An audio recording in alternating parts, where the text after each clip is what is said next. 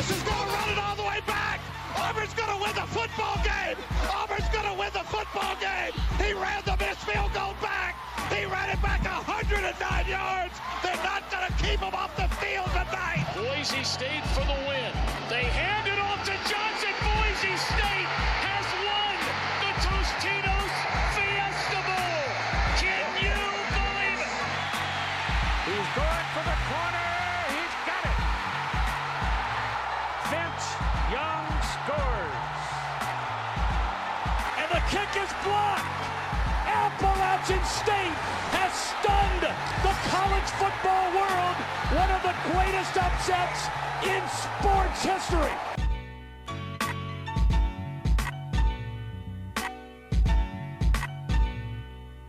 Welcome, everyone, to our Week 12 podcast of the 2021 season. As always, Zach Ruley, Clint Maxey, and yours truly, Parker Biggs here. We've had some excitement in Week 11.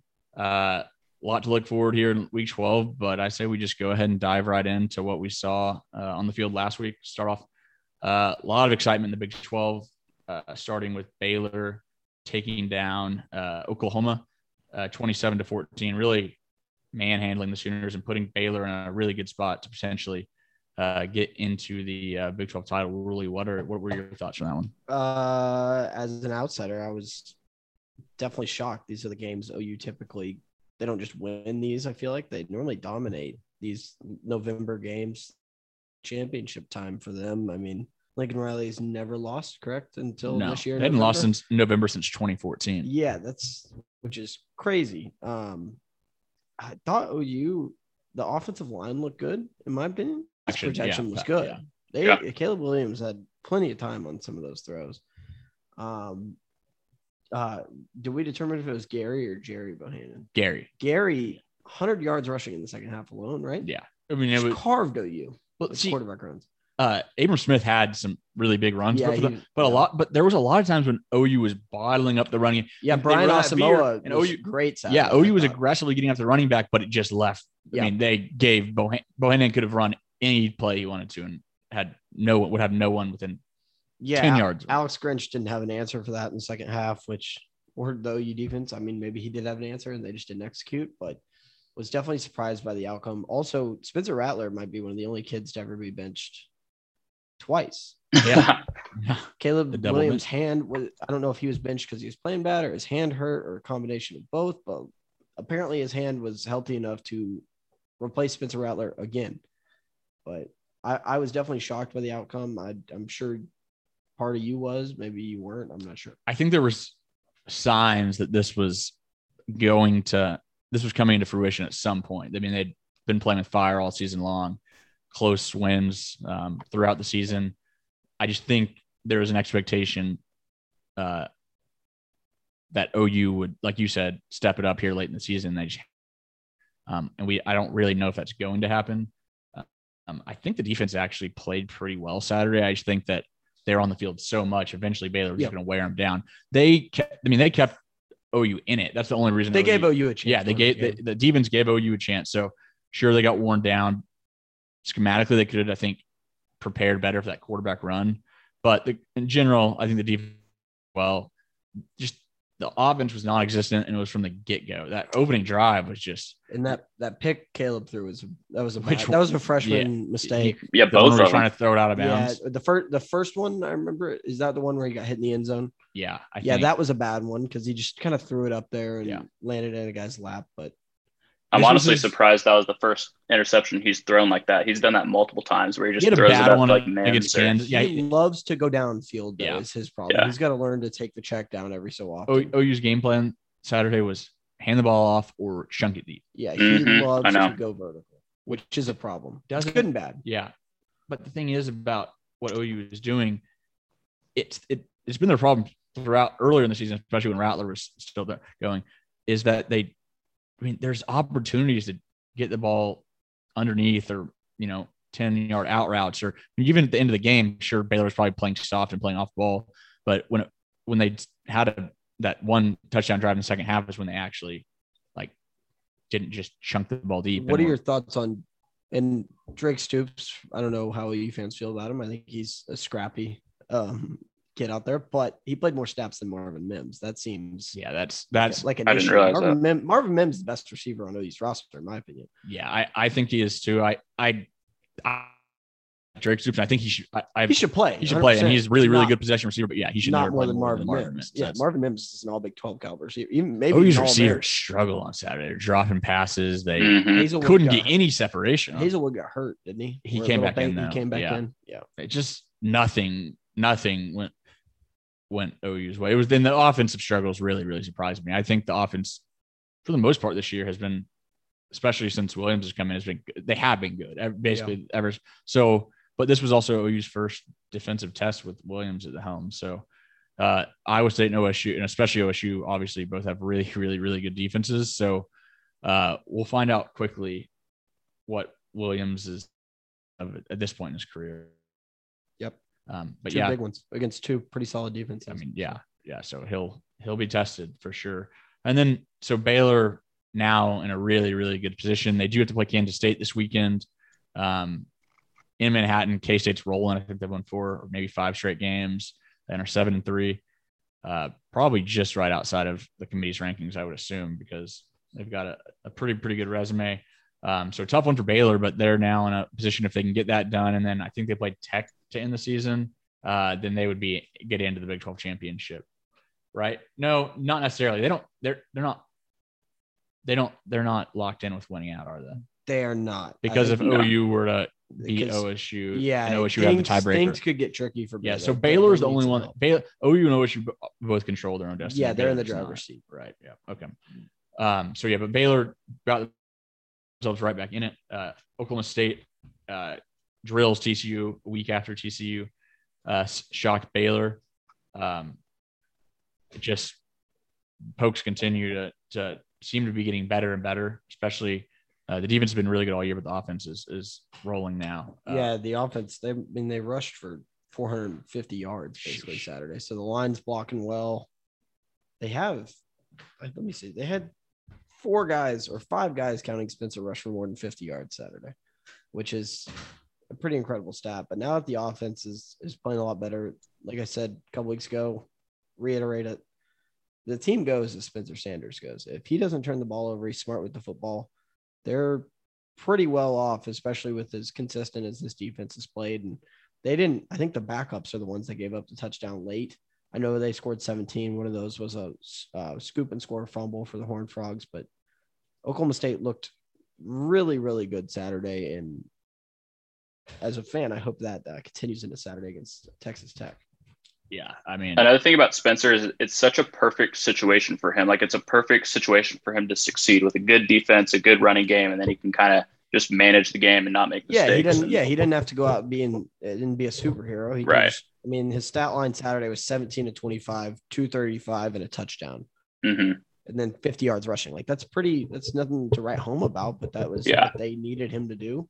And if you watch him play, he's gotten a lot better and smarter about when to throw the ball away, when to step up in the pocket, when to take off. He's just gotten a heck of a lot better. And he made some really sharp throws the other day. So what's your biggest concern with OSU? Because there's a lot of good, but it's still I'd say Spencer is we get down and he feels like he has to try and do too much against Iowa State. Even though they got down, he still did a good job of not forcing the issue. And he played, in my opinion, the best game he's ever played, even though we lost. But I'd say my biggest fear with OSU is that it's OSU. And we've seen this movie a time or two before. But in this movie, the main character is the defense, not the offense, which I think defense is a little bit easier to be consistent week in, week out, especially right now. But they're getting the benefit of playing another freshman quarterback Saturday who's coming off a big game, similar to the Chandler Morris deal. So. Yeah, that was Chandler Morris. He looked like a freshman out there Saturday. He was completely different cat than he was against Baylor. But yeah, OSU, based off of what you see on the field, I think is pretty clearly, the team to beat right now in the Big 12, which They're tough. They're just like a tough physical. Spencer Tillman, I saw this on Twitter.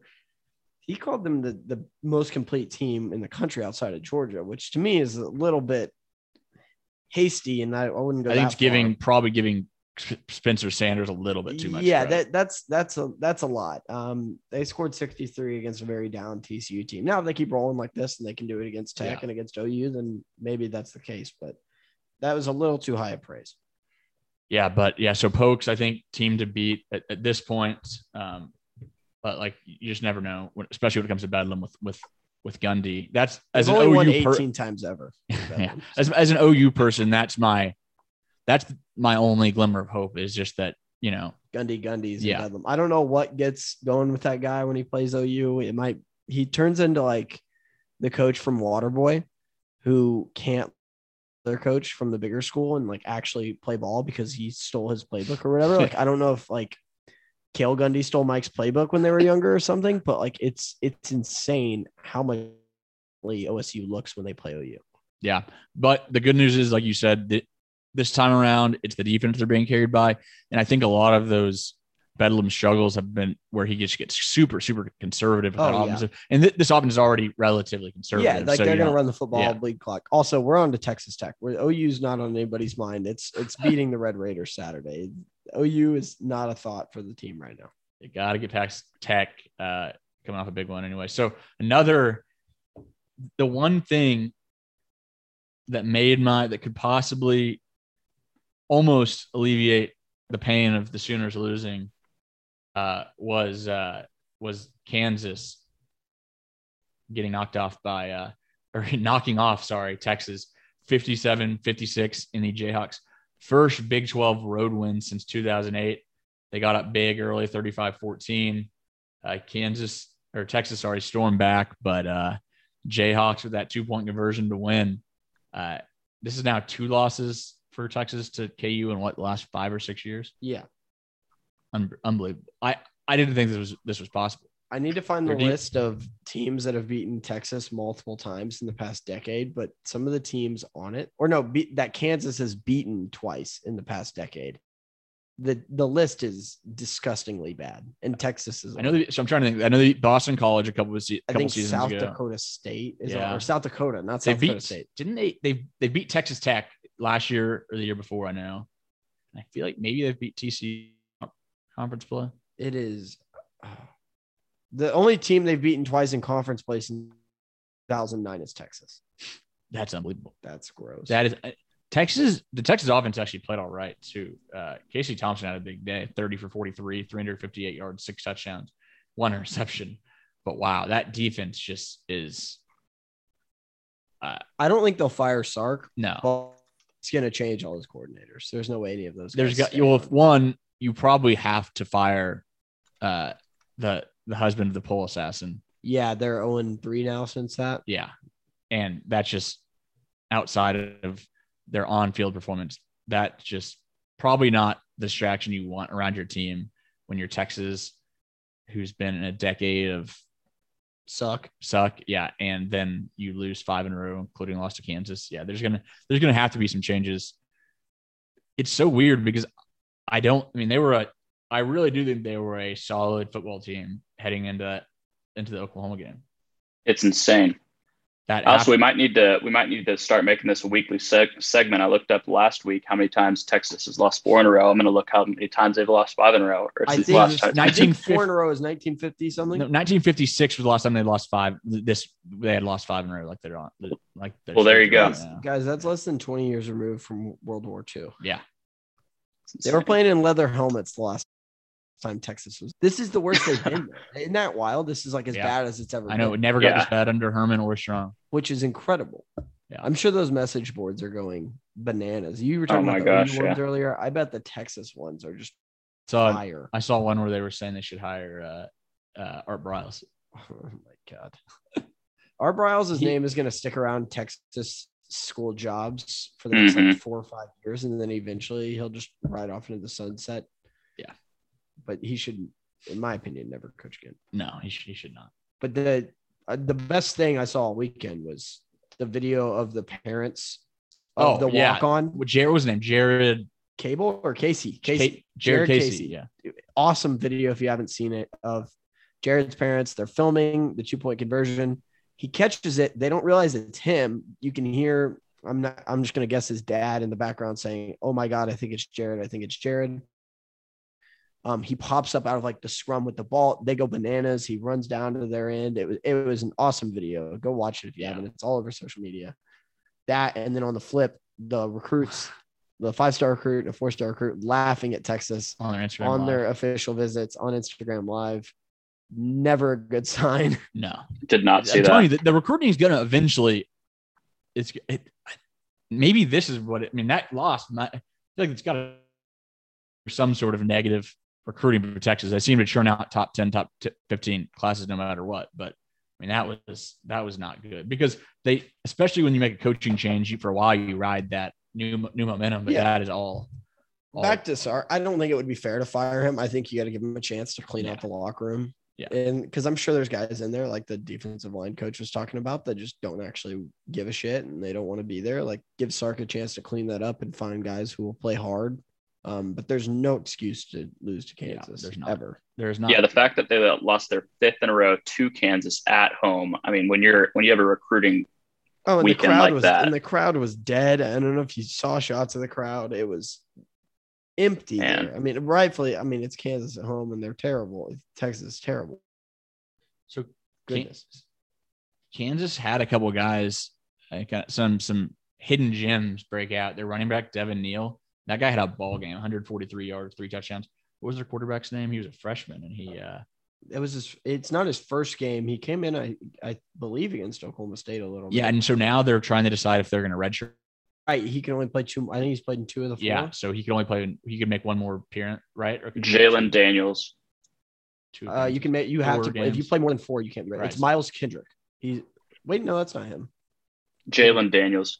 Yeah. Daniels, yes. He's a freshman from California. Yeah, Kendricks was the guy that played against OSU. But I actually thought that Bean wasn't that bad at the beginning of the year. Like, I thought he was he ran well, threw an okay ball, but. Hey, I'm telling you, Lance Leopold, he'll be the guy that takes Kansas back to a bowl game. Yeah, it's going to take. They're not close. They'll take a full roster turnover probably. Kansas will have to be patient, which I know is. I'm sure they've been patient for a while now, but he's a really solid coach. Yeah, he won what, like 7 national titles. An insane amount of national titles, and they flipped Buffalo. Yeah, I don't think they were like a cellar dweller. They weren't great when he took over, and now they're a pretty respectable MAC team. But that dude can coach. He can coach. That is for sure. All right, on to the rest of our week. Michigan survives Penn State in Happy Valley, winning 21-17. This was a good one, good close game all for the entire game until their Michigan tight end Eric All took it I think a 47-yard touchdown with a little over 3 minutes left. To seal the deal. Penn State really continues to struggle to run the ball. They're not going to be able to beat the top of the Big Ten until they can figure out running the ball. Only ran for 109 yards, averaged 2.6 yards per carry. They're now 119th nationally in rush yards. They only average 106 yards per game and a little over 3 yards a carry. So Sean Clifford's playing well, or pretty well. He had a little over 200 yards, 1 touchdown, no interceptions. But until they can figure the run game out, they're going to continue to lose games for the last 5 now. So, yeah. All that being said, in my opinion, pretty solid victory for Michigan. It's really tough place to play. Like, that was Harbaugh, not known for winning these sorts of games. He's winning them this year. So, Michigan, I think, I'm not going to say they're going to beat Ohio State, but Ohio State can't stop anybody. Right. Michigan can beat Ohio State. Michigan State could beat Ohio State this weekend. Yeah. We'll get into that later. Michigan, they play hard defense. They run the ball pretty damn well. What'd they run for Saturday? I know Hassan Haskins had 156 yards. I don't know what they did. They have a nice 144 total yards. I don't think they had 3 negative yard rushers. So they finished with 144. I don't think their RB2 played in this one. I forget what his name is. No, he didn't. Did Corum play? I don't think so, because I was looking for him too. He hurt? I don't know. I'll try to see. But yeah, that was a good win for Michigan. The Big Ten East race is going to be exciting. Ohio State still has Michigan State and Michigan ahead of them, and then potentially Wisconsin down the road. People are ready. Okay, so now we go back to the Ohio State Oregon thing real quick. If Ohio State beats Michigan State, and Wisconsin, there's no shot in hell they don't Oregon gets in over them. If they both have one loss, Ohio State would steal the last spot. I agree. Now thinking about it a little bit more and actually that resume would that's the best resume in the country. Oregon could end up finishing the season without a ranked win because say they were to go win out and beat Utah twice, Utah would at least have 5 losses. That though? Can you say, like, in my opinion, looking at like Oklahoma State, for example, lose to Iowa State. Iowa State in the moment, I guess they weren't ranked, so that's not. What about OU beating Texas? Texas was ranked when OU beat them. I don't think you can say, "Oh, Texas was terrible when they played." No, no, they weren't. They were a solid football team. There's there's a medium there. It's hard. You judge it based off a number. Correct. Like, I mean, now maybe Texas is like they're dog water now, but they were a pretty solid football. Yeah. If they beat OU, who knows? If they a couple wins, and they're in the top 10 right now. If Texas finishes off OU. Totally flips their season. They would have had the Arkansas loss already. They're probably a 2 or 3 loss team. So I don't think you can go back and look and be like, oh, well, Oregon didn't play any ranked teams just because Utah wasn't in the final ranking. They've been in the rankings enough. Yeah. And Utah to justify them being a solid football team. Yeah. But you're right. Those resumes would not be very comparable either way. Touched on this a second ago, beat A&M 29-19. Their defense, who we haven't said often about defenses. But Matt Corral been solid, not really spectacular. 24 for 37, 247 yards, touchdown. The really ground game is where they got it done. Rushed for 257 yards. Jerrion Ealy with his second consecutive 100-yard game. He ran for 152 yards, which was a season high. And they had a couple of interceptions of Calzada, including a pick 6. Really solid win for Ole Miss. Yeah, from what I watched of the game, they kind of made Calzada beat him, which he's a very average game manager quarterback, and he's done what he's needed to do to his credit. But Ole Miss came to play. That is a sneaky tough place to play, in my opinion. Especially when there's game day was there. Yeah, and how boozed up those people get down there before one of those things. But that was a really good win for Ole Miss. Kind of, do they still have a chance in the SEC West? Technically, yes, they do. They need some help though. They need somebody to beat Auburn. Well, the thing is so they have 2 conference losses. Alabama has 1 conference loss, right? But Alabama has a tiebreaker, so they probably need to end up in like a 3-way tie with Auburn, or for Alabama to lose their last 2. So if Arkansas they need Arkansas. They're cheering for Arkansas. Yeah, Saturday. They're definitely cheering for Arkansas on Saturday. Keeping it in the SEC, Florida, things are just getting worse and worse for Dan Mullen. They did win 70-52 over FCS Samford, home of Bulldogs. Home of several Bowden, I think, played there at Samford, and they're in Birmingham, and I think so did Jimbo. So I think Cortland Finnegan also played there. If you guys remember him, he played defensive back for the Titans. I do remember that. He fought Andre Johnson. Yeah, I was about to say, I literally pictured that exact video right when you said his name. Yeah, his helmet getting ripped off. Yeah, it's a great video. Yeah, but Florida gave up 42 to an FCS opponent in a half, and that was the most points they've ever given up in a half in the history of Florida football. Samford quarterback Liam Welch threw for 400 yards and ran for 65 yards.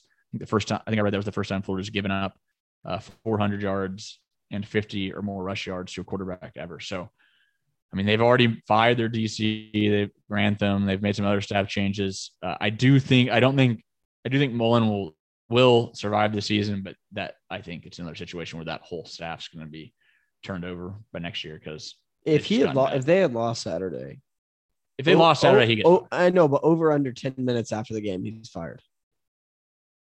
I'll say over, but not by much. I mean, like maybe 12, 13 minutes. He gives a little half. He might not even get to give his post-game spiel to the team. God, they lose that one. So let's move on to the Wake Forest NC State game. Huge win for Wake Forest to keep themselves in the pole position in the ACC. went 45-42 win over a really good, maybe one of the more well-rounded ACC opponents. Sam Hartman, not with an enormous game, but threw for 290 yards, had 3 touchdowns, did throw 3 interceptions. And then Justice Ellison had that go-ahead touchdown run.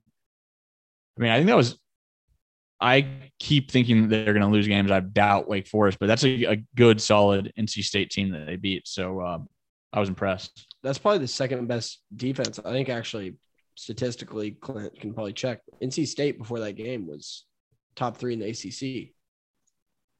And they kind of got – NC State also probably, a little caveat, they probably win the game if they don't have 120 yards. Yeah. NC State shot themselves. Yeah, that'll kill you pretty much any time against any opponent. But the Wake Forest Demon Deacons are the best team in the ACC. I think they're going to win the conference. I think this. I'm really. We'll talk about this down there, but I'm excited about that Wake Forest Clemson game. I think it has the chance to be really. Yeah, I'm going to be pulling for Wake. Those are my guys. They're the lovable. They've been a bottom tier in that conference. I'm all aboard. So how can you all not aboard? All of America should be, especially everyone should be rooting for Wake Forest. Yeah, like the Clemson's had their time in the sun. They're in a very down year. Let Wake beat up on them Saturday. Yeah, no, I love the idea of Wake Forest running the table and just being in that conversation on the selection day. That'd be awesome. You were just asking me about surprise or miracle OSU seasons. This is my gosh, this is like insane because this is a school I'm not gonna. I'm sure they call themselves a basketball school just because of some. They're not a sports school. They're not a sports school. They're actually very good at women's golf. But aside from that, it's football is not in their forte. And this year they've shocked the college football world relatively. I guess there's probably not a ton of people talking about Wake, but it's an awesome story. And they are fun to watch just because of how much they score. Yeah. They light it up. Yeah. So Wake Forest, big one coming up. But if they just win one of their last 2 games, they secure a spot in the ACC championship game. So a lot on the line for the Demon Deacons. Ohio State offense, huge game, put up nearly 60, beating Purdue 59-31. Stroud with probably his best game to date, 31 for 38, 361, 5 touchdowns. They ran for 263 yards between Meion Williams and Travion Henderson, and then 3 receivers with over 85 yards, including Olave and Wilson. And then once again, Jackson Smith in Jigba, was their leading receiver, 139 yards and a touchdown. So, I mean, this offense is the best. Just insane depth at receiver back. I mean, they score at will. I will say that I don't think Purdue is going to win by any means. What was the spread on this? It was pretty large. It was like 21. Okay, I think they might have had a better chance at covering. I think it was in the second quarter, possibly. And they were trading. The Purdue Turner just like had a brain fart, or I don't know if you saw it. He let the ball on the kickoff, let the ball bounce inside the 20. But on a fair catch, you still have to catch the ball. So he fair caught it, but he never caught the ball. He tried to play it off the bounce. It slipped through his hands. Ohio State picks up the fumble at like the 10, scores in 2 plays, and then they're just off to the races from there. So a couple big-time momentum shifts that Purdue could have avoided and maybe played a little bit tougher. But Ohio State, if their defense could figure half of something out. They can't cover. They cannot cover. I mean, David Bell is a very good receiver. David Bell is probably the best receiver in the country. Yeah, like we said last week, might win the Blintnikoff, but it wasn't just him. No, it's everybody. So Bell had 103 yards, but then Milton Wright had 98 yards. Anthrop had 66. I mean, Aiden O'Connell threw for 390 yards. That's carving. That's carving. No someone. interceptions. That's carving someone when you do that. I mean, even if you go back, looking back at the beginning of the season is really relevant. But if you just go look back at that Tulsa box score, they got Davis Brin, who's horrible, threw for over 400 yards. The guy couldn't beat Navy, and he torched Ohio State. He looks like prime Troy Smith against Ohio State. I just think that this year is there. I think there should be so much chaos ahead of us. I can't. Yeah. I don't know if these guys can go, especially in the Big 10 and the Big 12. Yeah, it's gonna be awesome. Could get wild. It's gonna be awesome. Okay, moving along. Hey, before we go on real quick, I was just going to look at these passing defenses, and Ohio State and Michigan State. Michigan State has the worst passing defense in the country, so that might be Michigan State does. Yes. So Stroud's going to light him up, Clint? Yeah. Oh my gosh. So Clint's saying his bet of the week is CJ Stroud over passing total. Yeah, that's going to be over everything over. I just do it. I mean, that same Purdue offense tore up those Michigan State DBs too. Yeah, this Ohio State Michigan State game could be a high scoring one. All right, moving along here. Tennessee gave Georgia a little bit of a scare, but eventually the Dogs roll a 41-17. But Tennessee scored on their first drive, took a 10-7 lead. I mean, early in that game, looked like they were going to give Georgia even a little bit of trouble, but second quarter, Georgia really turned it around, turning over Tennessee twice and scoring 27 straight points to kind of end the game by early second half. Yeah, Tennessee's still a program, in my opinion, headed in the right direction, but Georgia's a different beast and a little too much to handle. I think that's the best, the toughest test anyone or Georgia's had. That was their best win all year, right? That or Kentucky, yeah. Or Clemson. Oh, Clemson. Yeah, one of those three. Once Wake Forest beats Clemson by 20 points Saturday, that won't be – Clemson's bad. So yeah. Georgia's best win actually is Kentucky. Yeah. Or Arkansas.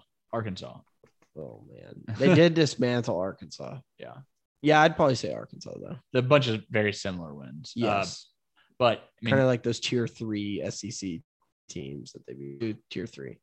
Did you see that Georgia or Tennessee's opening drive? They had more yards on the opening drive than Georgia's defense gives up or averages per game. I did not see that. That's pretty crazy, though. Yeah. Insane. Hendon Hooker played pretty well. It was his worst game of the season statistically, but it was against Georgia defense. Threw for 204 yards and a touchdown. But the key was they couldn't run the ball at all. Only ran for 55 yards. Georgia's rush deep. No one's going to be able to run the ball on those guys. So. No. They got too many grown men in the trenches in the front seven. Yeah, some grown. That's for sure. Keep it in the SEC. Mississippi State comes back from a 28-3 deficit to beat Auburn 43-34. They scored 40 unanswered. It was the biggest comeback in school history. And their largest comeback in school history was their 20-point comeback against Louisiana Tech earlier this season. Will Rogers throws for 415 yards and 6 touchdowns. So a really, really solid win for Mississippi State. Tough loss for Auburn, and Auburn loses Bo Nix for the season in the process of losing. Going to defend Bo Nix. He did not play bad. He just shattered his ankle. Those are two very different things. Yeah, he did not play bad. They weren't rolling before he got hurt, but they were winning the football. I think they might have started to lose the lead a little bit before Bo went out, but I'm not going to say they win with Bo in a quarterback the whole game, but I'm sure things look a little bit different. Will Rogers, he's a pretty good quarterback. I think only a sophomore. Really, really good. He's been on fire. Yeah, I feel like Leach hasn't really found his guy at Mississippi State yet, like one of his style quarterbacks. Rogers, that's Rogers might be his first. Kind of like he finally got one at Washington State. It was Gardner Minshew, just a kid who's comfortable throwing it 60 times a game. Yep, and he's good at it. But Mississippi State, I don't know. They're in the playoffs somehow with 4 losses, and they're not like 4 great losses, are they? I think Alabama's one of them. Alabama. A&M, maybe? No, they beat A&M. Oh, that is one of their weird wins. They're just I think they lost to LSU. They're a weird, yeah, they did. They're a weird team. Let's see. They lost to Arkansas in Fayetteville 8. They lost to LSU 28-25. They lost to Memphis. Yeah. That was that crazy kick return game. They beat La Tech by 1 to open their season. So they're all over the place. But since they're in the SEC with those 4 losses, they're going to get some leeway. Yep. Yes, they will. They do have the Egg Bowl, though, still. And that's going to be a good game. Yeah, if Ole Miss can stay where they're ranked, That's going to be a huge one. Yeah, that is going to be a good one. Oregon holds on to beat Washington State. It's been the same Oregon we've basically seen every week since that stunning win over Ohio State. They run the ball really well. Anthony Brown had a really good game on the ground, ran for over 120 yards. They don't throw the ball very well or efficiently, only 135 passing yards, and they play solid defense. There's just not much to these guys. They're good. Yeah, they do what they have to do, which, I mean, as of now has been minimum. Their schedule's not great, as we've talked about, but they're winning. You can't discredit winning. Their name on the ESPN app is the one in bold. Yeah, the number is. So yeah. They're finding a way. We'll find out more about them this week, though. They do run the ball really, really well. Really but well. Like we were just saying, this is probably the toughest test defensively. Yeah, Utah traditionally always has great defensive lines. Yeah, you got Morgan Scalley at defensive coordinator, and Whittingham's defense is always really good. So that's going to be a test. I think that's going to could be a low scoring game. All right, moving along here a little quicker through some of these ones. Texas Tech stunning Iowa State on that 62-yard field goal to make this even a more dreadful season for the Cyclones. That was wild. The Cyclones are pulling like I think I mentioned it last week, like a normal Oklahoma State ton of preseason hype, like kind of let down. OSU doesn't even lose like these ones. Like normally we cut it off and like you get a little bit of hope back built up again, and then you lose another big one. Iowa State's just losing. So they finished Oklahoma, and I don't know who their last game is, but they're probably going to finish at with the 7-5 regular season. It might be the Cactus Bowl what they're headed for. Yeah. They play Oklahoma, then TCU at home. So they're going to more than likely be a 5-loss team to end the season. The kick was awesome. 62 yards. And that was good from 67. Yeah, that was a bomb. Right down the middle. Kid's got a cast on. I don't know how a kicker breaks his hand, but I know. 62-yard field goal. That was unbelievable out of a college kicker. Donovan Smith, not quite ready to call him the real deal, but he showed some promise for Tech at quarterback. Mm-hmm. Coach McGuire certainly was probably not too disappointed. He's 6'5", 230. That plays at the quarterback position. He moves well. And amidst them having a coaching change, they have had one of their better seasons in a while. Yeah, I don't think I called Tech outright, but I did say you only get one chance at a first impression. That was a good one to make for some of the guys on the team. They played hard with the new coach watching, and hopefully for Tech fans, they continue to improve. Yep. Florida State beats Miami 31-28. Big one for FSU. Miami ends their 3-game winning streak. Florida State seems to be improving throughout the season. That's something could be said about that. They didn't give up. I think that was their 4th win of the season. But yeah, 2 very mediocre teams. Yeah, and those teams still battle each other recruiting wise. Yeah, rivalry games. So that meant some guys down there. And yeah, I mean, I didn't watch a snap. I didn't watch it. I'll be honest. No. Yeah, so I've got nothing more on that one. San Diego State was a big win in the Mountain West, beating Nevada 23-21 to put themselves back in the top spot in the West Division of the Mountain West. The Mountain West is very deep this year. A lot of good teams, especially that division. Yeah, San Diego State, Fresno State, Nevada are all really, really good. Cincinnati beats a bad South Florida team 45-28.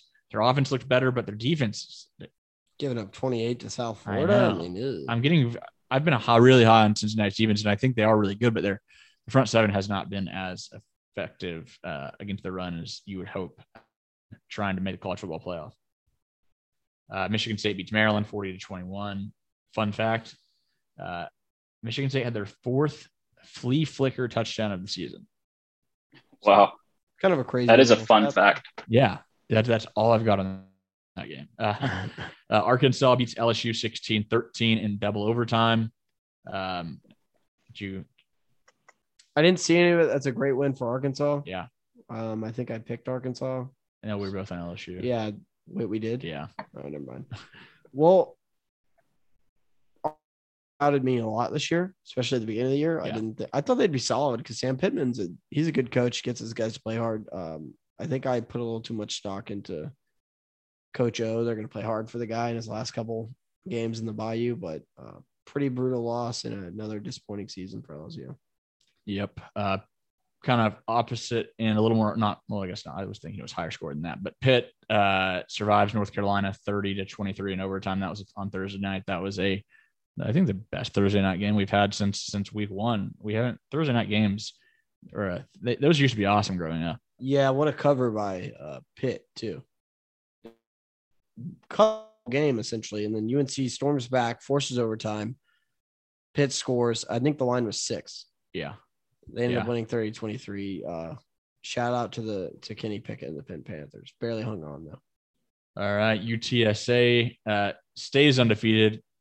This was a close one. A real scare against a bad 1-win Southern Miss team. So UTSA wins though. Notre Dame rolls Virginia, who 28-3, but Virginia was without Brennan Armstrong. That's clear what he means to that team because that's a good offense with him. Really, really one of the better offenses in the country. And then they drop a dud on Notre Dame. Hopefully he plays this week. Yeah, they've got a good game. Don't they play Pitt? Yeah. Could be a lot of points if he plays. Kansas State wins again, beating West Virginia.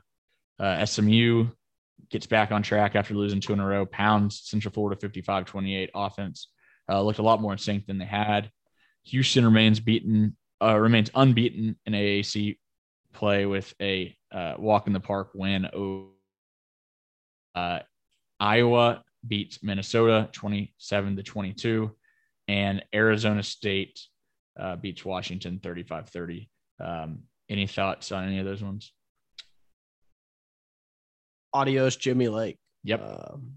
Rightfully so. They're not winning games. He's been in the news for the wrong reasons this year, and you can't not win football games and do that. So yeah, you can have a bit of a clown show if you're winning football games. Yeah, winning cures everything too. So if he would have been saying those and then going out and beating the brakes off people, and from what I've been reading, recruiting's down, which is odd because Jimmy Lake as an assistant was a good recruiter. I'm not going to call him an ace, but he was a really good recruiter. So they that was Chris Peterson's Lincoln Riley. He pulled the Bob Stoops. He retired because he thought Jimmy Lake for that program. He was wrong.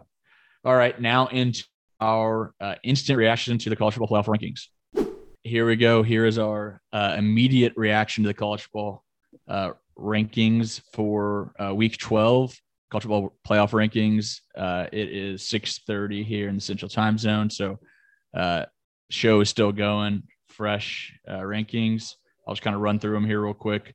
Number 1, Georgia, no surprise there. Alabama 2, 3 is Oregon, 5 Ohio State, 5 Cincinnati, 6 Michigan, 7 Michigan State, 8 Notre Dame, 9 Oklahoma State, 10 Wake Forest, 11 Baylor, 12 Ole Miss, 13 Oklahoma, 14 Baylor, and 15 Wisconsin. We can kind of touch on some of those later ones. BYU, by the way, you said Baylor at 14. BYU is 14. Oh, yep, BYU 14. So really, what's your the first thing or main thing that stands out to you from this set of rankings?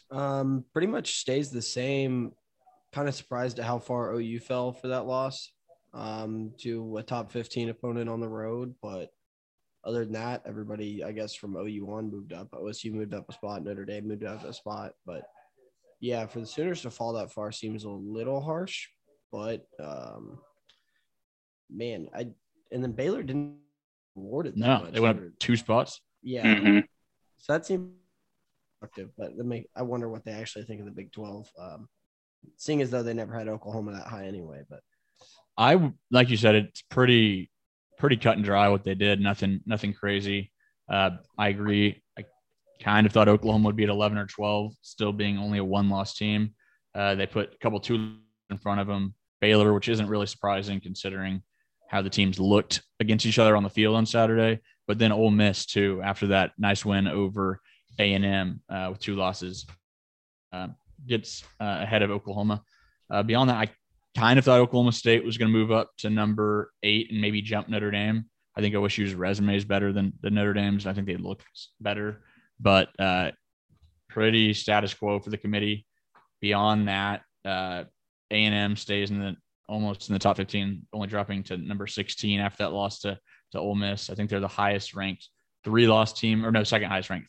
Wisconsin's all the way up to 15 off that 5-game winning streak, but not a whole lot. Houston got in at 24, so that's a potential another top 25 win for Cincinnati, but not a whole lot of 4-loss Mississippi State. Yeah, 4-loss Mississippi Sneak it in there as well. Hey, if you beat enough okay teams, your losses to those very, very similar okay teams do not matter at all. Yep. I mean, 4-loss Mississippi State is in at 25. So they'll probably lose again here soon and then bounce back in when they get that 7th win. Yeah. But I think beyond the actual rankings, kind of want to touch on what this means for like the playoff path for these teams. Like Reese Davis touched on just a second ago on the ESPN rankings reveal show, no team has been lower than 9 at this point in the season and gotten into the playoffs. So I think that's something to keep an eye out with Oklahoma specifically. If they were to run the table, do they have the capability of even getting back into that top 4?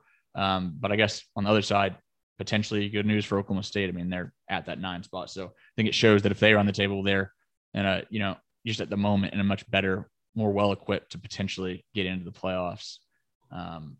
Any other reactions, just playoff related? No, not really. They, like you said, they were pretty consistent with the rankings again this week, similar to they've been. And I've been on the other side of this in the past, but I think it's time for Ohio State to jump Oregon.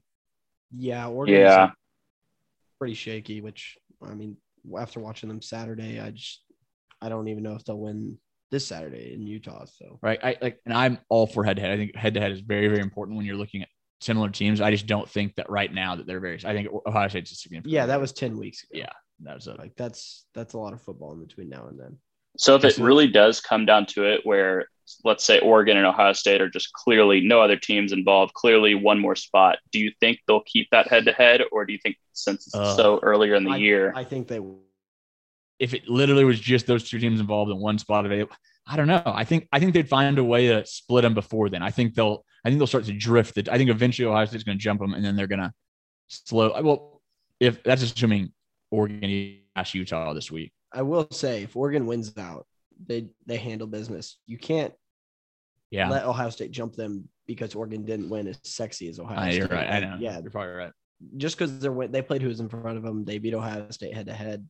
I think if they're both 1-loss, there's one spot left. I just think neither of us think that's actually happening. No, yeah, it won't. I think it'll play itself out. But yeah, that's I guess got to go probably head-to-head there. With 2 1-loss Power 5 champions. Wake Forest at 10 though. I think I said ACC was eliminated last week. I think a lot would have to happen. I think they need more help than a 1-loss Big 12 champion for sure. But there is, I think, still a potential route with some craziness for Wake Forest. And that would include SMU beating Cincinnati this week. How far in a hypothetical scenario would Cincinnati drop if SMU beat them? Late. I would say late teens. So, I mean, well, it depends on how they looked. I mean, I would think teens though.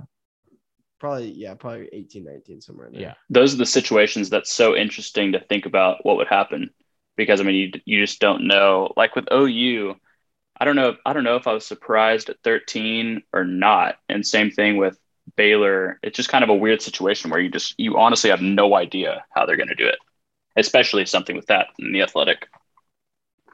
Yeah. No. Who is I think Baylor should be ranked in front of Oklahoma, but I do think there's an argument that could be made for OU being in front of Baylor still, just that they do have the 1 loss. But I mean, the thing is just that OU just hasn't beaten anyone yet. So I don't know. I mean, I wouldn't have been surprised if OU was even a couple spots lower, but I wouldn't have been. I mean, I don't think anyone really knows what to make of them. And there's just so much. There's still a lot of football left. So. Yeah, it's kind of a weird week to talk about playoffs too, because it's like it seems like it's getting towards the end, but there's still so many huge games and conference championships, of course. Yeah, there's a lot to be played. Yep. Anything else? I think that's it for the reaction. All right, let's head into our headlines for the week. All right, starting off with our headlines here. Like we mentioned earlier, Washington parts ways with Jimmy Lake after he actually didn't coach this last week. Bad on the field results, offense non-existent, has had several off the field issues, calling out Oregon for really no reason at all, hitting a player. And like Rulli was talking about, a combination of those things, is gonna lead to a firing. This is a really, really good Pac-12 job. There's a lot of good jobs opening right now. And if it weren't for the USC and LSU openings, I think this one would probably get a little bit talked about a little bit more. It's one of the best. The third best job in the Pac-12? I was just thinking that. I would say it's third or fourth, that or UCLA. I would say it's third. I think it goes, the best job is USC. The second best job is Oregon. I think Washington is third, and I think UCLA is the fourth best job. And then Utah 5? Probably, yeah. Yeah, I'd agree with that. It's a really good job, though. Yeah, I mean, they've got really good facilities. It's a good school. It's a beautiful campus in Seattle, in a major metro area. The first name I saw pop up was University of Oklahoma's old friend, Jay Norvell. I've seen that name pop up, too. That would mean he's done a really, really good job at Nevada, turn them around. He's 14-5 the last 2 years. It would make some sense. He's in that. Utah Northwest. State's head coach, I think, is probably going to get thrown around there, even though it's only his first year. It's his first year, and that's already a weird fit for him. He's a Southern guy. He's a Malzahn system guy, so he's already out of his comfort zone. But yeah, I mean, the way they're playing that would make some sense. Name I like a lot would be Cal's head coach, Justin Wilcox. Yeah, he's good. He was their DC at Washington before. Cal's just Cal, so they're kind of they don't have the resources aren't incredible, but they've had some good seasons. Yeah, he does a good job for what he's provided. So I think that's a name to watch for. I've seen Chip Kelly's name tossed around a little bit if he were to want to make a change and get back into the Pacific Northwest. BYU's Kalani Sitake, with what he's done over the last 2 seasons, 19-3 over the last 2 years, is in that neck of the woods. He spent time at Oregon State, so he knows that region. And he's just a really, really good football coach. So that'd be another name to watch out for. But yeah, another big time opening. And then another firing, this one not surprising either. Virginia Tech fires Justin Fuente, who was 43-31 in 6 seasons in Blacksburg, won 19 games in his first 2 seasons, and was actually the ACC coach of the year in year 2. But then the last 4 years, things have fallen apart. 24-23 over the last 3 years, losing record against FBS opponents. Recruiting was one of the main reasons. Virginia is a hotbed for recruits, really, really talent-rich state, but they were not getting it done. Had the 76th ranked class in the country for 2020, and they just weren't recruiting the in-state guys. They haven't had top 5 Virginia player in the last couple of years, and they were recruiting Texas, not like high-end Texas player. They were recruiting Texas pretty heavily, which, from my understanding, really rubbed some Virginia Tech or some Virginia high school coaches. Fuente is a Tulsa Union grad, so and a fellow Oklahoma Lambda Chi Alpha. No way. Yeah, before he transferred. I did not know that. Yeah, he played football at OU and was a Lambda Chi. Wow. Yeah, so a brother. So I'm with you, brother. A brother. You should reach out to him. And let him know. Yeah, the brotherhood's with him. Yeah, but this is a good job, man. They've got to step up the resources. Their assistant coaching salary pool is low for ACC standards. But like I said, in a talent-rich state, in a school that's had a lot of success over the last 40 years, it's a good job. I will say, growing up, I was under the perception Virginia Tech, with as great as this fan base was, as big as the stadium was, as much publicity they had, these guys surely have won like 3-4 national championships. Not one. They have 0. They played with Vic. They played in the national. I think they lost to Florida State in the national title. They have 0 national championships, and so it is a good job. They were nothing before Frank Beamer. Right. So leading into candidates, you have to. Do you call Shane Beamer? Or do you? I don't think he leaves. I just don't think I don't think there's any chance there's no chance he'd leave. The type of guy he is, I just cannot imagine that he would. Reading around, I think the guy I would hire is Hugh Freeze. What about? That's an awesome hire. What about Dave Clawson? Wake Forest. That's also a good hire. I wonder. I'm going to guess Wake wouldn't match some absurd deal Virginia Tech throws their way or his way, but you never know. Billy Napier is another name that I'm sure will keep coming up. He'll come up in everything. Yeah, he's a really good coach, but like I think we talked about it a couple weeks ago, he's probably going to hold out for an SEC job. He's a good enough coach in the SEC. So, yeah. The one other name an assistant I would toss out maybe be Mike Elko, the A&M teams coordinator, because he was the DC at Wake Forest before, so he's got some familiarity. But I think you at least got to call Shane Beamer. I think if he says no, that's fine. Yeah. But you got to okay. Hey, you got your opportunity. Yeah, yeah. If you want to come back, but a lot of how many people would want to coach where their dad was a coach for 40 years? Right, that's a lot of pressure. That's a lot. It's a ton of pressure. Yeah, and if it goes bad, then you sour that relationship a little bit. It's kind of and awkward. He seems to be starting off with South Carolina. Yeah, he's had a way better year than anybody thought they would. Yeah. So I don't think he would leave South Carolina, but you definitely have to make the call out of respect, in my opinion. Think about the possibilities. South Carolina plays, getting off track really quick. South Carolina plays Auburn and then Clemson. Say they lose to Auburn. Imagine them beating Clemson to become bowl eligible. Would be incredible for a team that was projected 3 wins this year. Yeah. All right. We touched on this earlier. Bo Nix out for the season with an ankle injury. And then one other thing that I just wanted to throw in there. There's around Twitter, there's been some buzz. You had Luganville from ESPN claiming that he wouldn't be shocked or wouldn't be surprised if Lincoln Riley ends up being the LSU coach. I told you. There's a year to coach LSU. This guy, though, is just tossing around he had nothing to back He's just throwing shit at a wall. I saw exactly. I saw a tweet where he said, I have no knowledge. It would make sense for both sides. I mean, I don't know if it makes sense for Lincoln other than the fact that if they did offer him more than $10 million a year to coach a game, then yeah, that makes sense. I don't think he's about to get paid though from OU. Well, yeah, I think if he could barter or negotiate with OU back to like $9 million or something, I think he's staying at OU. But $13 million is a ton of money. Think this is just him. I mean, who knows? He denied it today, which obviously I believe Lincoln. He seems like a pretty straight shooter. He doesn't. I think it would take LSU offering a lot of money and OU not even like willing to get in the same ballpark at all financially. I think. Although OU's the blue blood, LSU, if you went in there and you brought it and you recruited your ass off, which it's not that hard to recruit to LSU. It's very easy. That could be the better job with OU moving to the SEC. I think OU's the better program. I think LSU is the higher ceiling job. Correct. If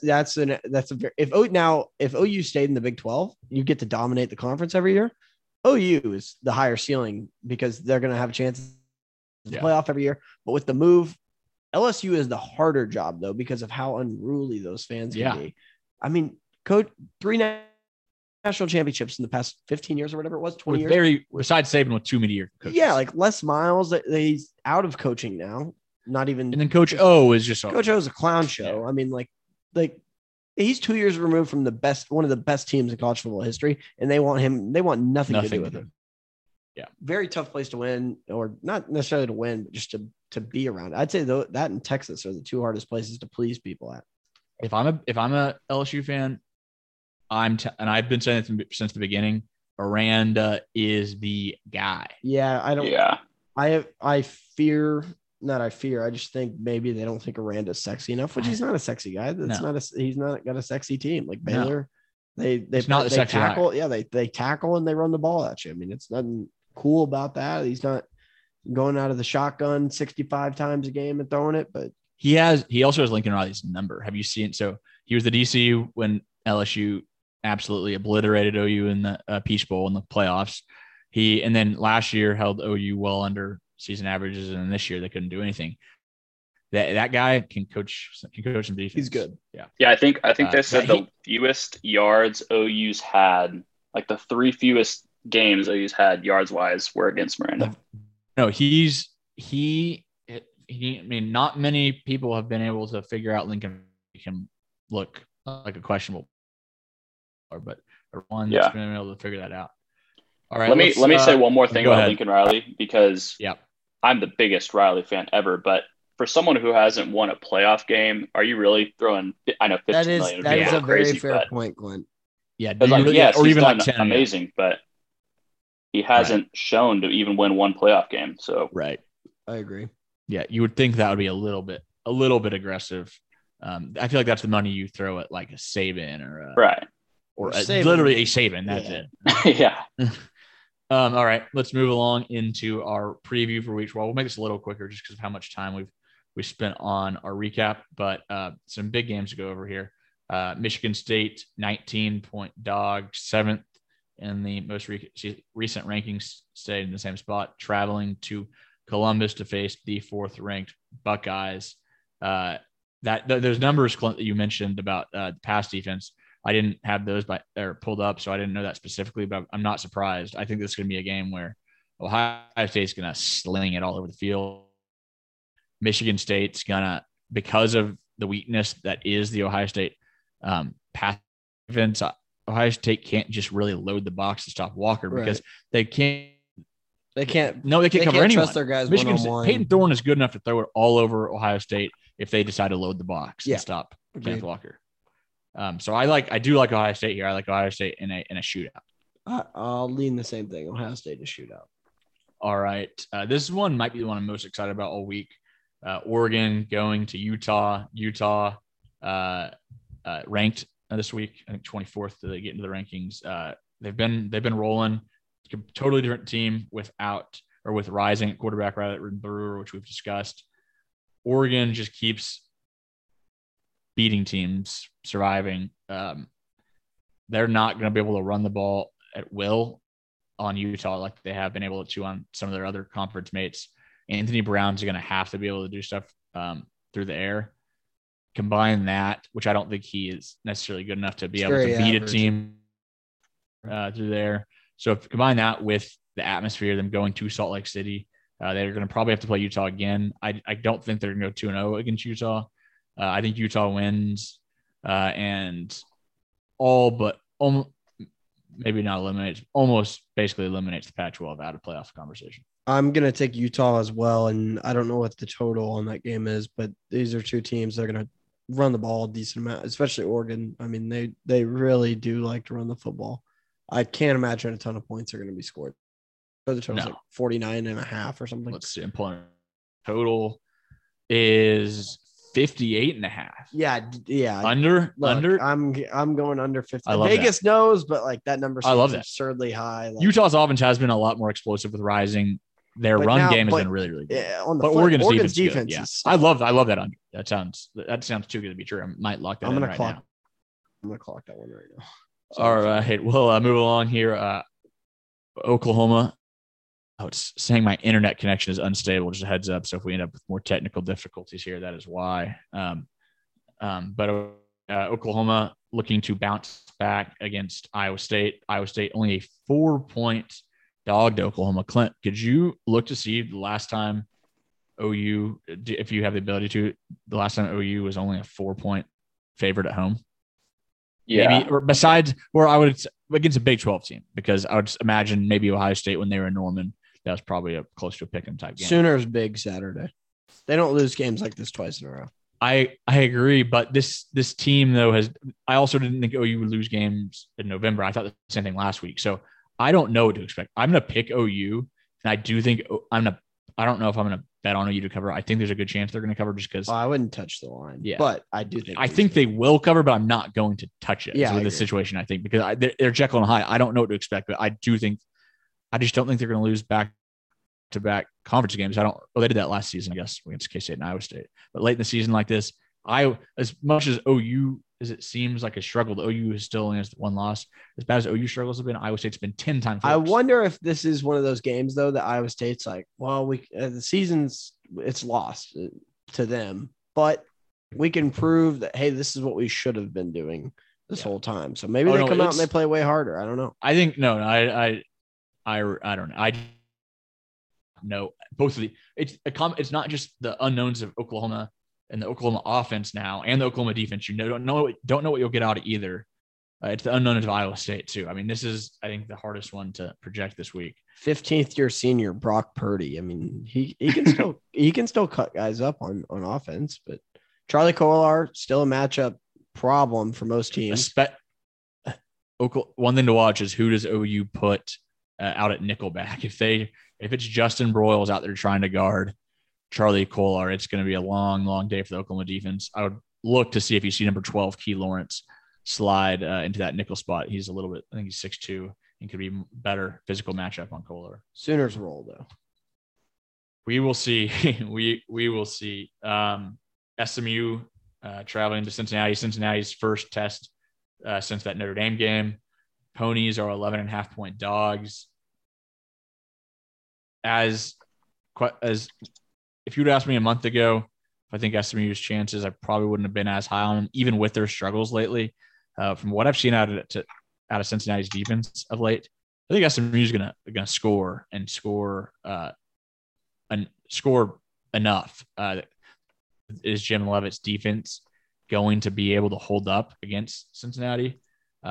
Cincinnati, like OU, has been playing with fire though, and I think it's going to catch up to them this week, being their one main test of the year. I think this is the SMU is the team with the ability to take down Cincinnati, and I think it finally comes back. And I think I think Mordecai is a big day. I think if Danny Gray is healthy, that's another thing to watch out for. It's going to be tough for SMU if Gray is not there, but they still have Rice and Roberson, so they should be fine even without him.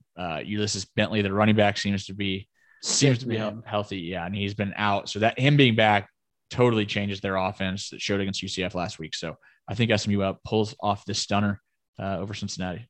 I'm also going to pick SMU. I just don't. The Cincinnati team has looked sketchier and sketchier on the defensive side of the ball. I mean, 28 points to South, bad. Imagine what SMU could do to them. Exactly. So I think SMU, they win. I definitely think they cover the 11.5. That's a lot of points, but yeah, I do think SMU's defense has been very, very questionable. So it could be lots of points too Saturday. Yeah, I think that'll be a more entertaining game than that spread leads on. I would check the over out on that one. I'm not sure what it is. It is 65. I kind of like that over. I like that over. Kind of like it as well. All right. We'll move along here. One we touched on earlier, Wake Forest, 4.5-point dog at Clemson. Wake needs to win either this one or against BC Thanksgiving weekend to lock up a spot in the ACC title game. Man, I just think Wake's the better team here. I really, really do. There's nothing that tells me Clemson should be a 4.5-point favorite. Clemson's defense is really good, and no doubt this is going to be the biggest test defensively this explosive Wake offense has seen. But I mean, Wake's offense is awesome, and Clemson, they'll be able to score just because Wake Forest defense isn't good. But I don't know if they're gonna be able to keep up with the Demon Deacons here. I like Wake. I would say I think I might be intrigued by Wake money line, but definitely Wake plus 4.5. Yeah, this is, I think if you look at Wake's schedule, probably they're athletically, I guess, if you just went pure raw athleticism, toughest. This is the toughest one. I think second was Florida State, and they beat Florida State pretty handily. I haven't seen a Florida State recruiting class in a while, but I know they still do. Just a name brand. But this is definitely going to be their toughest test. It's also physically. Clemson's still a very physical football team, especially on the defensive side of the football. That being said, I do like Wake outright. I think they're the better football team. They have the far better offense. I think they're going to still be able to score points and do enough to win. Isn't it crazy to think how close Clemson was to beating Georgia? Yeah, you wonder. Pick six. It's kind of like the OU Texas deal. You wonder how their season's going. I don't think it would have been. I think they would have lost the same.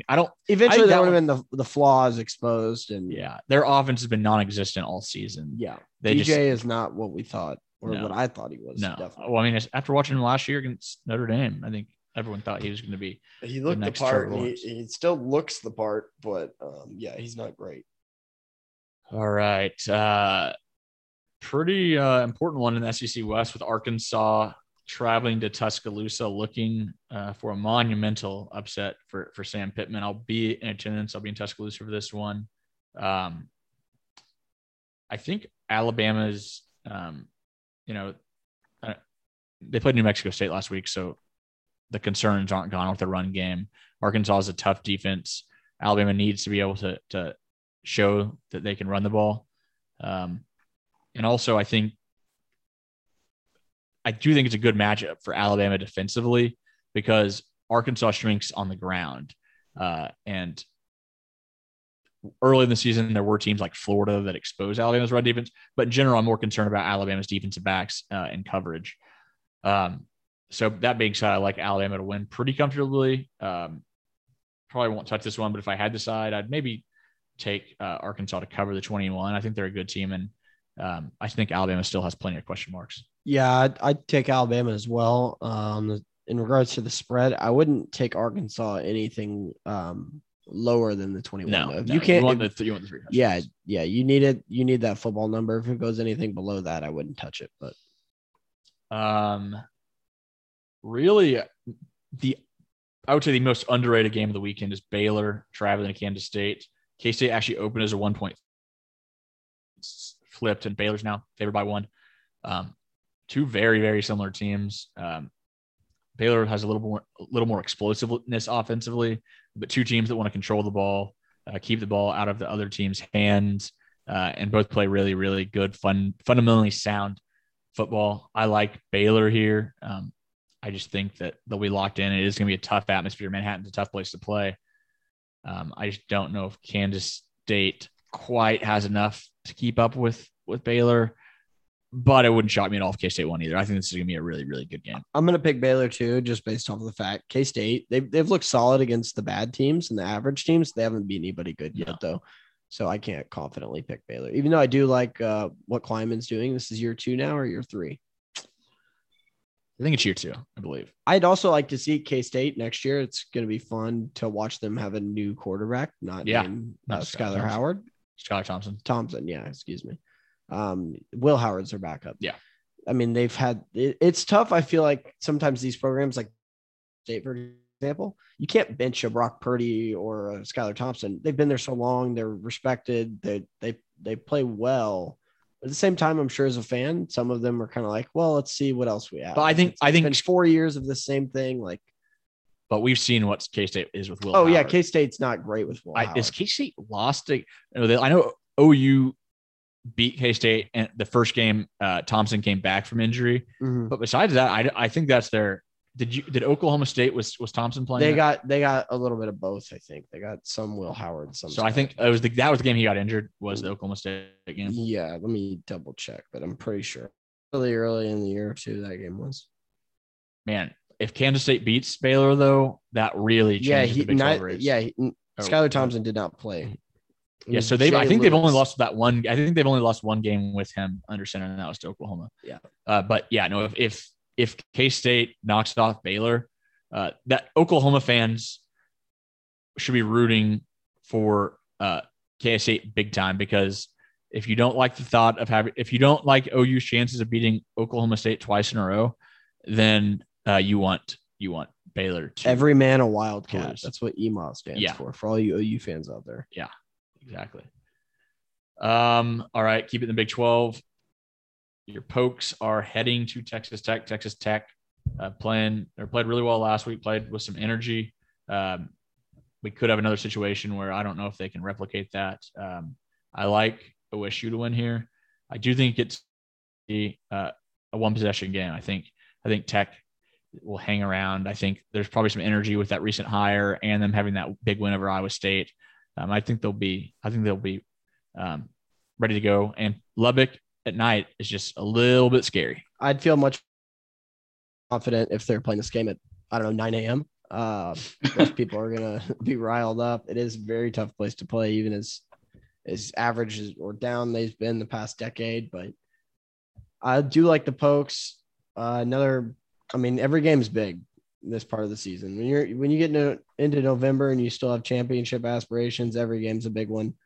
I do think it's been to OSU's benefit that Texas Tech with a big win last week, and then the week before TCU beat Baylor. That helps your guys get up a little bit easier, because you can put on the film and say, look, they can beat. You have to show up.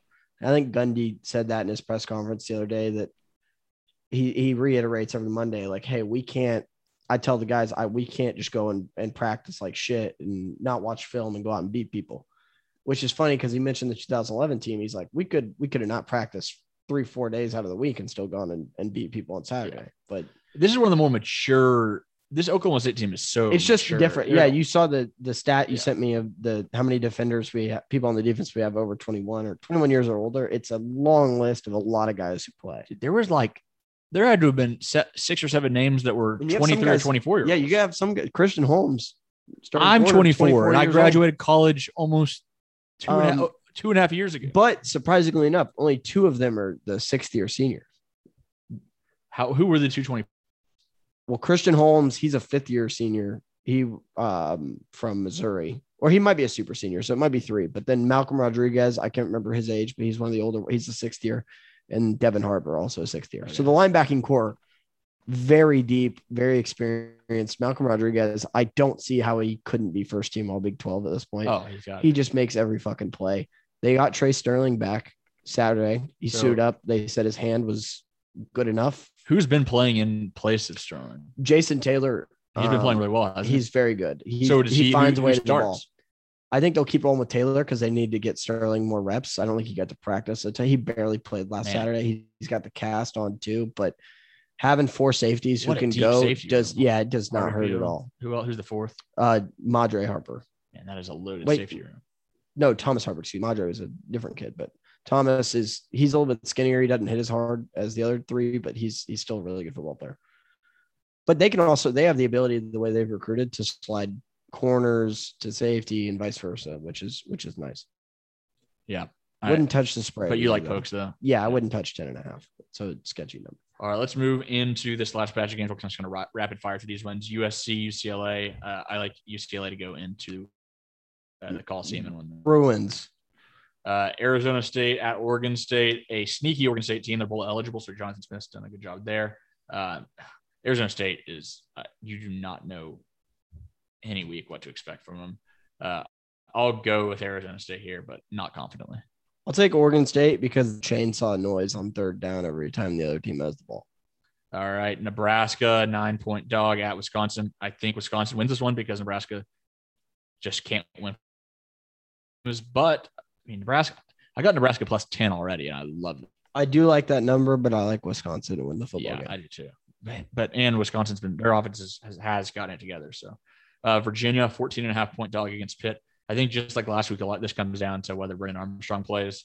I like Pitt either way. If Brennan Armstrong plays, I think will be a shootout, and I would like the over in that situation, and it will be a really, really exciting, good football game. If he doesn't, Pitt should roll there. I will retweet everything you just said. All right. Illinois, 12.5-point dog traveling to Iowa. Brett Bielema tested positive for COVID, so he will not be on the sidelines. I think Illinois will 12.5, but Iowa will win and never really be threatened. I'm going to say Iowa 16-0. There we go. Love it. Just a very Big Ten score. Yeah. Georgia Tech, 17-point dog at Notre Dame. Notre Dame will win this one. They may. I don't. They'll win. They should ball them out. Georgia Tech stinks. Yeah, Georgia Tech's not good. This is big a sneaky good game. Really sneaky game in the Conference USA. UTSA still undefeated, ranked, hosting UAB, who's kind of been the top dog under Bill Clark. Ever since they brought that program back. Yeah. I mean, they were doing good before they axed it for no reason. But if this one was in Birmingham, I'd probably lean towards UAB. But I would imagine this will be they'll get a good crowd support inside the Alamo Dome for this one. They were scared by Southern Miss last week, which is probably good. I think it was a look ahead. Yeah. They were a little bit less concerned about Southern Miss, and rightfully so. They have one win, but yeah. So I like UA. I like UTSA here. I think the Roadrunners win, but this could all throughout. All right, Michigan, 15-point favorite at Maryland. I like Michigan to win. Michigan. I saw a stat. Maryland against the spread as a home dog in the Big Ten is like 13 and 40 or something. They're just abysmal when they're a home dog. They stink. I think Maryland or Michigan wins and they win big. All right. Auburn is traveling to South Carolina. Auburn, 7.5-point dog, South Carolina. been playing better football. Lost a tough one to Missouri last week. Beat Florida the week before. 7.5-point dog. No Bo Nix. TJ Finley's going to get the start. TJ Finley is a solid quarterback. Probably a little bit more conservative offense, but also not quite as turnover prone as you are with Nix.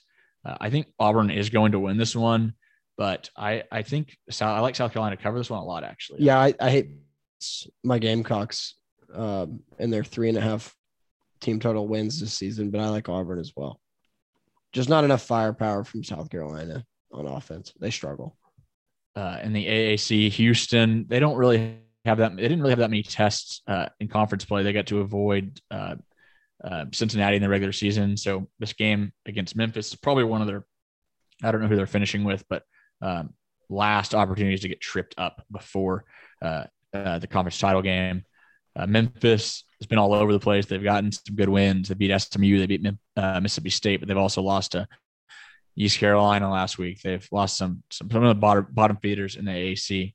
I think Houston will be ready to roll in this one and win. But I think Memphis will cover the 9.5. Houston, pretty big. I think Houston covers. I think they win by 13, 17 points, somewhere in there. But Memphis is very uninspiring. Good one in the Mountain West. Air Force 1.5-point dog at Nevada. Nevada coming off that tough loss. I do think they bounce back and beat Air Force. I like Nevada. All right. A couple more here, both in the Big 12. KU traveling to TCU. So my initial reaction is TCU, KU, no way. Response to that win. But Chandler Morris, I think, is questionable. Duggan, I don't think, is back. Beat up. So TCU might be down to the third-string quarterback, and I don't know who that is. They're down to they have no scholarship running backs available on Saturday. Mm-hmm. None. Not a single scholarship running back available. So they only had one for the OSU game. Well, when was the last time Kansas won back-to-back? I don't think it's going to happen. I'm just saying I think KU's going to play them kind of close. So you're saying you think 22 is a large number? Yeah. I would never advise anyone to bet on KU. Yeah, no, that's so I'm not going to do that, but I'm tempted by it. I'll take TCU just because I just don't. Kansas 2 weeks in a row, that'd be incredible.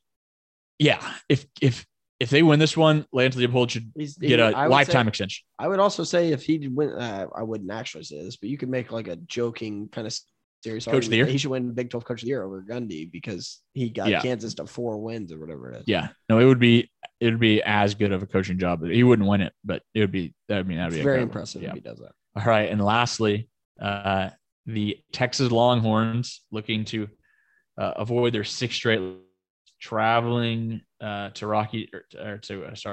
West Virginia. Texas 2.5-point dog. I think they've given up at this point, so I think I'm going to go West Virginia. But then again, I just don't know if I see them. See, normally, like you said last week, Texas will have. They don't lose 5 in a row. They'll get their wins here and there. But now that they've actually done this, I think they might have given up. I think they haven't hit rock bottom yet. I think like that, as bad as that Kansas loss is, I don't think they're all the way down yet. I think West Virginia. Yeah, if this was at home, I think they'd win. But so if they lose Saturday, is Sark fired? I don't think he can get fired this season. I don't think so either. Their donors, all 1 million of them, that'd be nuts. That would be nuts. They all think differently. And I mean, you also don't want to be competing for the same guy head coach wise as USC or LSU. In my opinion, it's a bad year to need to hire. You're right. Yeah. No, as a blue ball. Well, yeah. No, I think that would be. Well, then once Lincoln leaves for LSU, you're competing with OU for the next guy. So. Oh yeah. That would be wild. That would be insane. What if Lincoln just went to Texas? He's like, you know what? Screw it. If Lincoln, they're giving me $15 million a year. If Lincoln did go to LSU, could you want to hire as an OU fan? Is there a name? I don't even want. I haven't even thought about it. I don't want to think about it. Comes to mind. Yo, Clint, Josh Heupel would be a home run hire for the Sooners. He has SEC ties already. He's been in the state. Gosh. The Lincoln Riley would be like type hate he'd be in the state of Oklahoma if he left. Funny to watch them. God, yeah, the reactions would be pretty great. All right. That is all we have for our preview. So Clint, let's wrap it up here with some trivia. All right, let's do it. All right, start us off. Question 1. Put these stadiums in order from most to least capacity. Texas, LSU, Nebraska. Okay, so they're all in the upper. I think Texas might be. I think Nebraska is the least of those three. I know Texas. I'm pretty sure they lost seats actually when they did the renovation. I could be wrong. So I think Nebraska's mid 80s. I think Texas is low mid 90s, and I think LSU is in the same range as Texas. So do we want to go LSU? Wait, did you say from biggest to smallest? I think Nebraska biggest to smallest. So do you want to do LSU? What do you think? What do you think? What do you think's bigger, LSU or Texas? I've seen the outside of LSU. I think it's bigger from the outside. I've been on the inside of Texas. Let's say LSU, Texas, Nebraska. You want to do that? Final answer. It goes LSU 102,000, Texas 95,000, Nebraska 85,000. Wow. I swear Texas did actually lose seats when they built the cervix in the end zone. No. I couldn't think of the word though. That's a real OU when they bowled in. Lost seats too. It didn't the stadium got bigger because they bowled it in, but it was a couple thousand, even though theoretically with OU does need to recount their seats because those bleacher seats are way too small.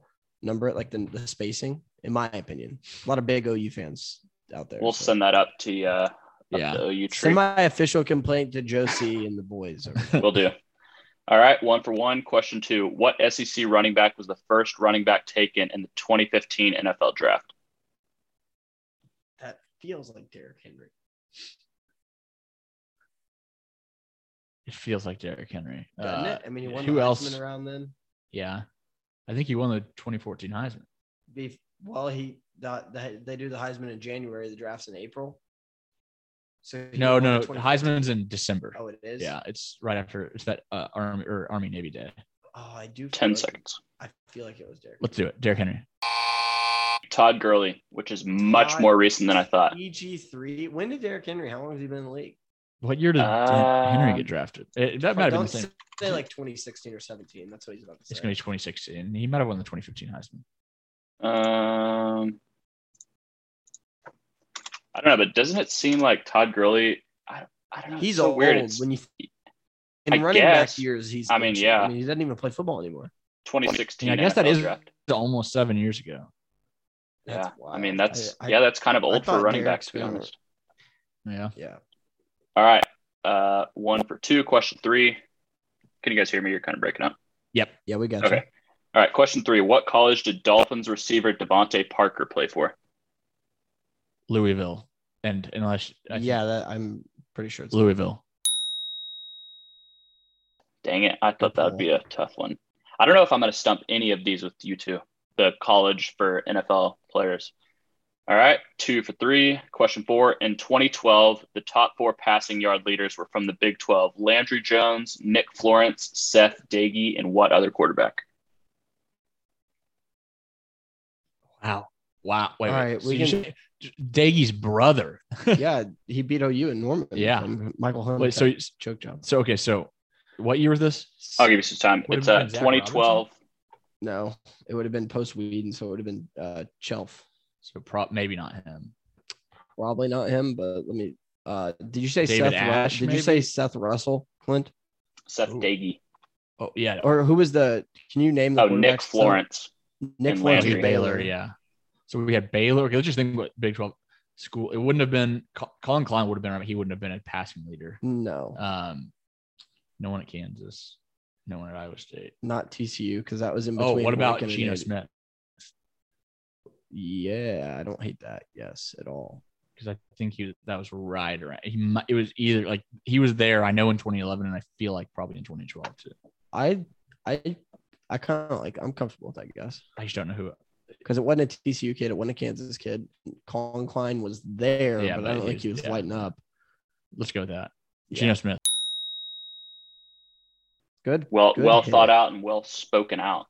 Thank you. Is that 3 for 4. Question 5. What future NFL Hall of Famer won the 2003 Biletnikoff Award?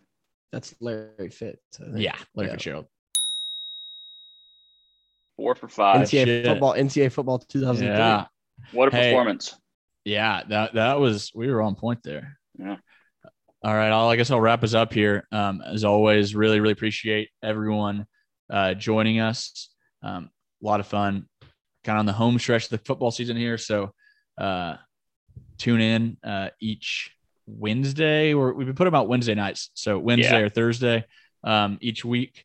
And give us a follow on social media at Fifth Year Podcast on Twitter and at The Fifth Year Podcast on Instagram. And we'd really appreciate it if you liked, subscribed, rated the podcast on Apple Podcasts. That would be cool. But if not, no big deal either. Let's have a awesome week 12. Appreciate everyone listening.